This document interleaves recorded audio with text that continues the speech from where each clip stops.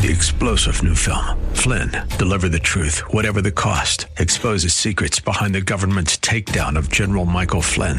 Flynn knew what the intel world had been up to. He ordered the first audit of the use of contractors. This set off alarm bells. He told the truth. He was the most dangerous person for Donald Trump to hire. They had to get rid of Flynn. Flynn, Deliver the Truth, Whatever the Cost. Available now. Watch it today. Go to salemnow.com. salemnow.com. This program is sponsored by North Valley Church of Christ. There's a message true and glad for the sinful and the sad. Ring it out, ring it out, ring it out, ring it out. It will give them courage new. It will help them to be true. Ring it out, ring it out, ring it out, ring it out. Good afternoon, folks, and welcome back to another episode of Redeeming the Time. I am your host, Chris Macy, and I am the minister here with the North Valley Church of Christ. Well, today we're going to be looking at 1 Peter chapter 3, verses 1 through 7. Now, we're picking up where I had left off. This was back in May, and I did not get back into 1 Peter in June because we had the Copper Basin Bible Camp. My wife and I and my children, we went on vacation. We got home, we got sick with COVID, and I was just unable to get back to it. But now, today, and Lord willing in the future, we're going to finish out 1 Peter. And we're here in 1 Peter chapter 3, and we're going to title this one, God's Marriage Instructions. God's Marriage Instructions. Excuse me for the cough. I've got a bit of that COVID cough. But we're going to start here talking about God creating us male and female. And He created us, male and female, for a purpose, for marriage. When He created us for marriage, He designed us to play certain roles in marriage, which only makes sense. Anytime you put a group or a pair or anyone together, there has to be a role. Could you imagine how well any unit, no matter how small, even like a small platoon or a squad, if everybody was the leader and everyone made the decision of what they're going to do, it'd be total chaos. So there has to be roles assigned. And we must admit, when we look at the male and female marriage, it's not easy. It requires a lot of effort and adjustment. And thankfully, God has given us marriage instructions here in His Word. And in addition to that, God also gave us the ability to put His instructions into action through dying of self and living for Christ. So let's take a look, 1 Peter, and see what instructions God has given us for husbands and wives. No matter what your marital status may be, all of us can learn something from this discussion. And hopefully I don't cough through the whole thing.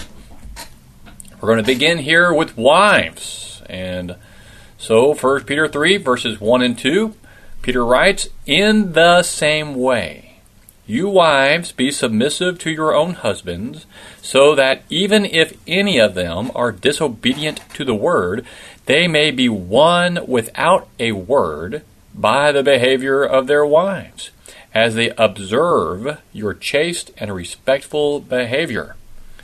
So in the same way, that refers us back to the overall context of the previous verses. Peter has been addressing the behaviors and attitudes for Christians with regard to submission. He dealt with our submission to civil authorities, to those who have authority over us in the workplace.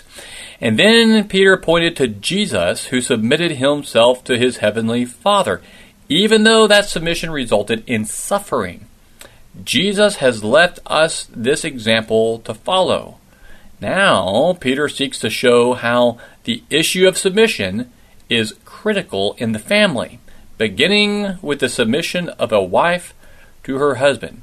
Now, twice in this paragraph, Peter reminded Christian wives that they were to be submissive to their husbands. He does it in verse 1, and he'll do it again in verse 5.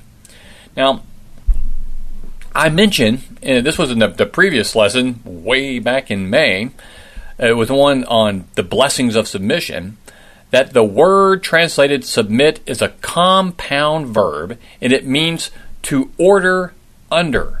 It's a military expression. It literally means to arrange in formation under the commander. Submission is simply the recognition of God's authority in our lives and ordering ourselves under God's will. Submission does not imply some kind of moral or intellectual or spiritual inferiority or anything like that in the family, workplace, or even in society. But it is God's design for roles necessary to humankind's well-being.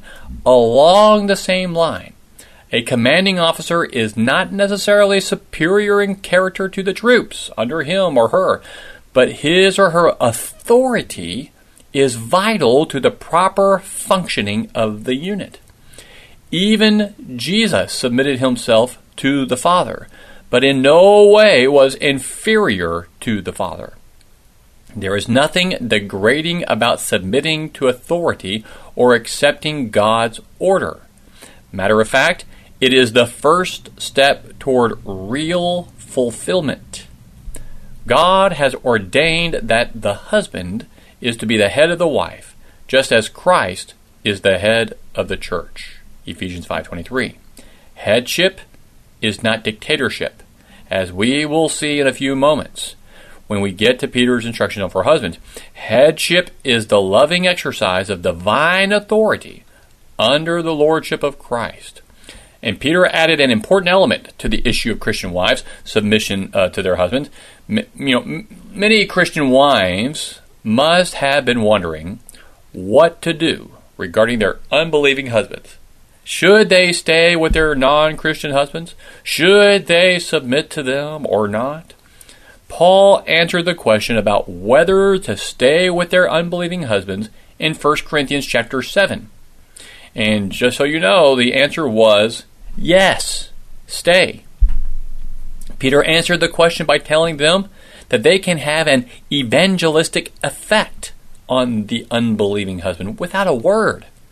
Without a word. It doesn't refer to the word of God. It's talking about the wife's spoken words here. There is a radio preacher, an old story of a woman, or he told an old story of a woman who brought her unbelieving husband to the worship service every Sunday, hoping he would give his life over to Christ. When the husband did not respond on a Sunday, she would sit at the breakfast table on Monday morning, weeping and telling him how she wished he'd become a Christian. Every evening, when he would return from work, she would tearfully preach to him some more. So the preacher thought to himself, how would you like to have dinner every evening and breakfast every morning with a weeping and preaching wife? So the preacher suggested that the woman take a 1-year moratorium from weeping and preaching to her husband about the Lord. She was really surprised and asked, don't you want me to witness, she said to her husband. Oh yes, I want you to do this, said the preacher, but I want you to start preaching a wordless sermon. Now we've all heard the phrase, actions speak louder than words, and they really do. The woman agreed to give his method a try, and the preacher and the wife were both surprised. Within 6 months, the man became a Christian. Now, it doesn't always work out so nicely or quickly, and I can guarantee you that rarely will a husband be won to Christ by a wife who regularly pushes and preaches and nags at him. A lovely, gracious, and submissive attitude is the most effective evangelistic tool believing wives have. Now, Peter continues verses 3 through 6 with his instructions to the wives. He writes, your adornment must not be merely external, braiding the hair and wearing gold jewelry or putting on dresses, but let it be the hidden person of the heart, with the imperishable quality of a gentle and quiet spirit, which is precious in the sight of God. For in this way, in former times, the holy women also, who hoped in God, used to adorn themselves, being submissive to their own husbands, just as Sarah obeyed Abraham, calling him Lord. And you have become her children, if you do what is right, without being frightened by any fear. So, In these verses, we see Peter encouraging Christian wives not to major in external decoration, but to focus on the internal character. Now, sadly, we live in a world that is obsessed with looks. And we Christians often allow the world to press us into this kind of mold. We, men, husbands, fathers, boyfriends, whatever, we don't communicate the right kinds of things to our women in our lives. We don't communicate strongly and clearly enough that we value the real beauty of a person's heart and soul and character. We must learn to recognize and value that truth. Glamour, artificial and external. True beauty is real and internal. Glamour is something a person can put on and take off. But real, true beauty is always present. Glamour, corruptible. It decays. It fades. It goes away. True beauty from the heart grows more wonderful as the years pass by. Think about Proverbs 31:30. Charm is deceitful, and beauty is vain, but a woman who fears the Lord, she shall be praised. So, is Peter saying that Christian women should never dress up, never wear makeup, and never wear jewelry? Well, there are some Christian groups who take that kind of approach. They teach that Christian women should wear ugly, plain clothing and never do anything that make themselves look nice. Well, I don't think that's what Peter is trying to say. He does not mean that a Christian woman should neglect herself and never try to look her best. Peter is trying to communicate that outward adornment and physical things should not be what is most important, especially not for the Christian wives who are trying to convert their husbands. It is very easy for all of us to allow our outer beauty to become our primary focus. Christians should avoid excesses in this area. And did you notice what God considers the best dressed woman to look like? 1 Peter 3:4, let it be the hidden person of the heart, with the imperishable quality of a gentle and quiet spirit, which is precious in the sight of God. Oh, that all of us men and women, boys and girls, would learn this lesson so that we might value ourselves and each other in the right way, and that we might be sure to be working on the right kinds of things. Now, Peter closed this section by pointing to Sarah as an example of a godly submissive wife. Christian wives today would probably embarrass their husbands if they called them Lord. And Christian husbands shouldn't be looking to be called Lord. But the attitude of love and respect behind the words of Sarah should certainly be present. The believing wife who submits to Christ and to her husband and who cultivates a gentle and quiet spirit will never have to be afraid, because she will be living inside of God's will and will receive God's blessings. Could you imagine that? I try to think about it with myself.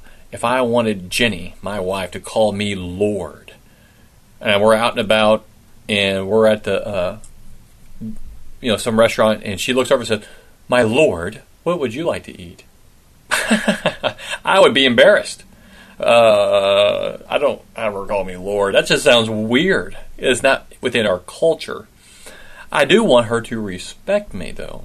And that's what that's talking about. Respect. I would like to be respected. I do a lot of things. I do what I can to provide for our home. And so I expect some respect from her. But she also expects respect from me, that I ought to treat her a certain way. And that's the next part of Peter's words here, God's instructions for husbands. What does God have to say to us men? It's interesting, isn't it, that Peter spends 6 verses on the wives, but he only gives 1 verse to the husbands. Is that because the wives have more to correct, or that the husbands need it to be kept simple. Something to think about. Paul's parallel passage in Ephesians 5 is helpful and interesting to study alongside this passage. And in that passage, Paul gives 3 verses to the wives and 8 verses to the husband. Interesting. Well, come back to 1 Peter 3. What instructions did Peter give to the husbands? Look at verse 7. You husbands, in the same way, live with your wives in an understanding way, as with someone weaker, since she is a woman, and show her honor as a fellow heir of the grace of life, so that your prayers will not be hindered. So there it is, right off the bat at the beginning. In the same way, our role as husbands is to be carried out in submission to God. Just like wives, just like the slaves and citizens, we are to be in submission to God and to those in authority over us. The one word that summarizes what Peter has to say to husbands about their relationship with their wife is consideration. The New American Standard translates the word consideration as live with your wives in an understanding way. Because we are to be the head of our wives and to love them as Christ loved the church, as Paul tells us in Ephesians, then we must be sensitive and consider our wives' deepest physical and emotional needs. A Christian husband must know and understand his wife's moods, her feelings, her needs, her fears, her hopes, and her dreams. That means we need to learn to listen with our ears and our hearts. We need to take note in our mind these things. We have to do this. We must know these things. And it's not something you're going to just pick up in a couple of days. It takes a lifetime. You keep working at it, and you don't forget. It's a lot of work, but that's our job. Peter said that this consideration includes a respect for our wives that recognizes 2 things. Number 1, we must recognize that they are the weaker partner. This does not mean that they are weaker morally, spiritually, or intellectually. This weakness has to do with both her physical strength and her emotional makeup. This weakness is like the fragile nature of fine china. We should handle our wives like an expensive, beautiful, fragile vase. Be careful. Many, many men never come to understand how the harshness and inconsideration they have destroys their wives and their marriage. That phrase, someone weaker, is literally weaker vessel, meaning the physical body that holds the spirit. Second, actually, wait a second. Now, weaker. Now, I think it is emotionally in that it's easier, I think, to tear down a woman than it is to tear down a man, mentally. But I also believe, and I can prove this through science, that they are weaker physically. If you don't believe me, look at the transgender movement in our world right now. You have that boy who said he identifies as a girl so he could compete in the women's swimming. And he was like in the hundreds, so low in the men's for qualifying for anything. He was terrible, one of the worst swimmers. When he joined the women's side, he beat them all and came in first place. That guy did. Unbelievable. Now you got this man who is competing in women's weightlifting, and he's beat them all. He blew them away and set a world record. Well, of course, he's a man. Men are stronger physically. All right, I spent too much time on that. Number 2. So first, we recognize that they are the weaker partner, not morally, spiritually, or intellectually. Not that. Second, we must recognize that they are our co-heirs with us of salvation. Our wives are our spiritual partners and equals. God rewards and blesses eternally, or His rewards and blessings eternally will be shared alike. In spite of the fact that we husbands might be called on to be the head of our wives and the leaders in our homes, we are in no way superior to our wives in this world or in the next. Our wives must never be treated as inferior as so many other cultures do in this world. They should be treated with consideration and respect and honor. There are many important reasons for husbands to obey the Lord and to treat our wives appropriately. But Peter only mentions one, so that your prayers will not be hindered. Look at that again. Verse. I want to read the whole verse 7. You husbands, in the same way, live with your wives in an understanding way, as with someone weaker, since she is a woman, and show her honor as a fellow heir of the grace of life. Why, Peter? So that your prayers will not be hindered. There, the very last line of verse 7. So that your prayers will not be hindered. How a man treats his wife is a spiritual matter between the man and God. When a husband mistreats his wife, his fellowship with the Lord is broken. His prayers are powerless. Can you think of many more serious divine threats that can be given than the interruption of the promise of prayers being heard and answered? The threat by God to shut off His divine blessings shows us just how critical it is for the Christian husband to be lovingly considerate and respectful of his wife. If he is not, no, I'm not going to listen to your prayers. Father, will you forgive me for my sins? I don't even hear you. So no forgiveness. No. That's what he's saying. Because when we sin, how do we deal with that? Well, we turn from it and we pray for forgiveness. But if God doesn't hear your prayers, then what? Then what?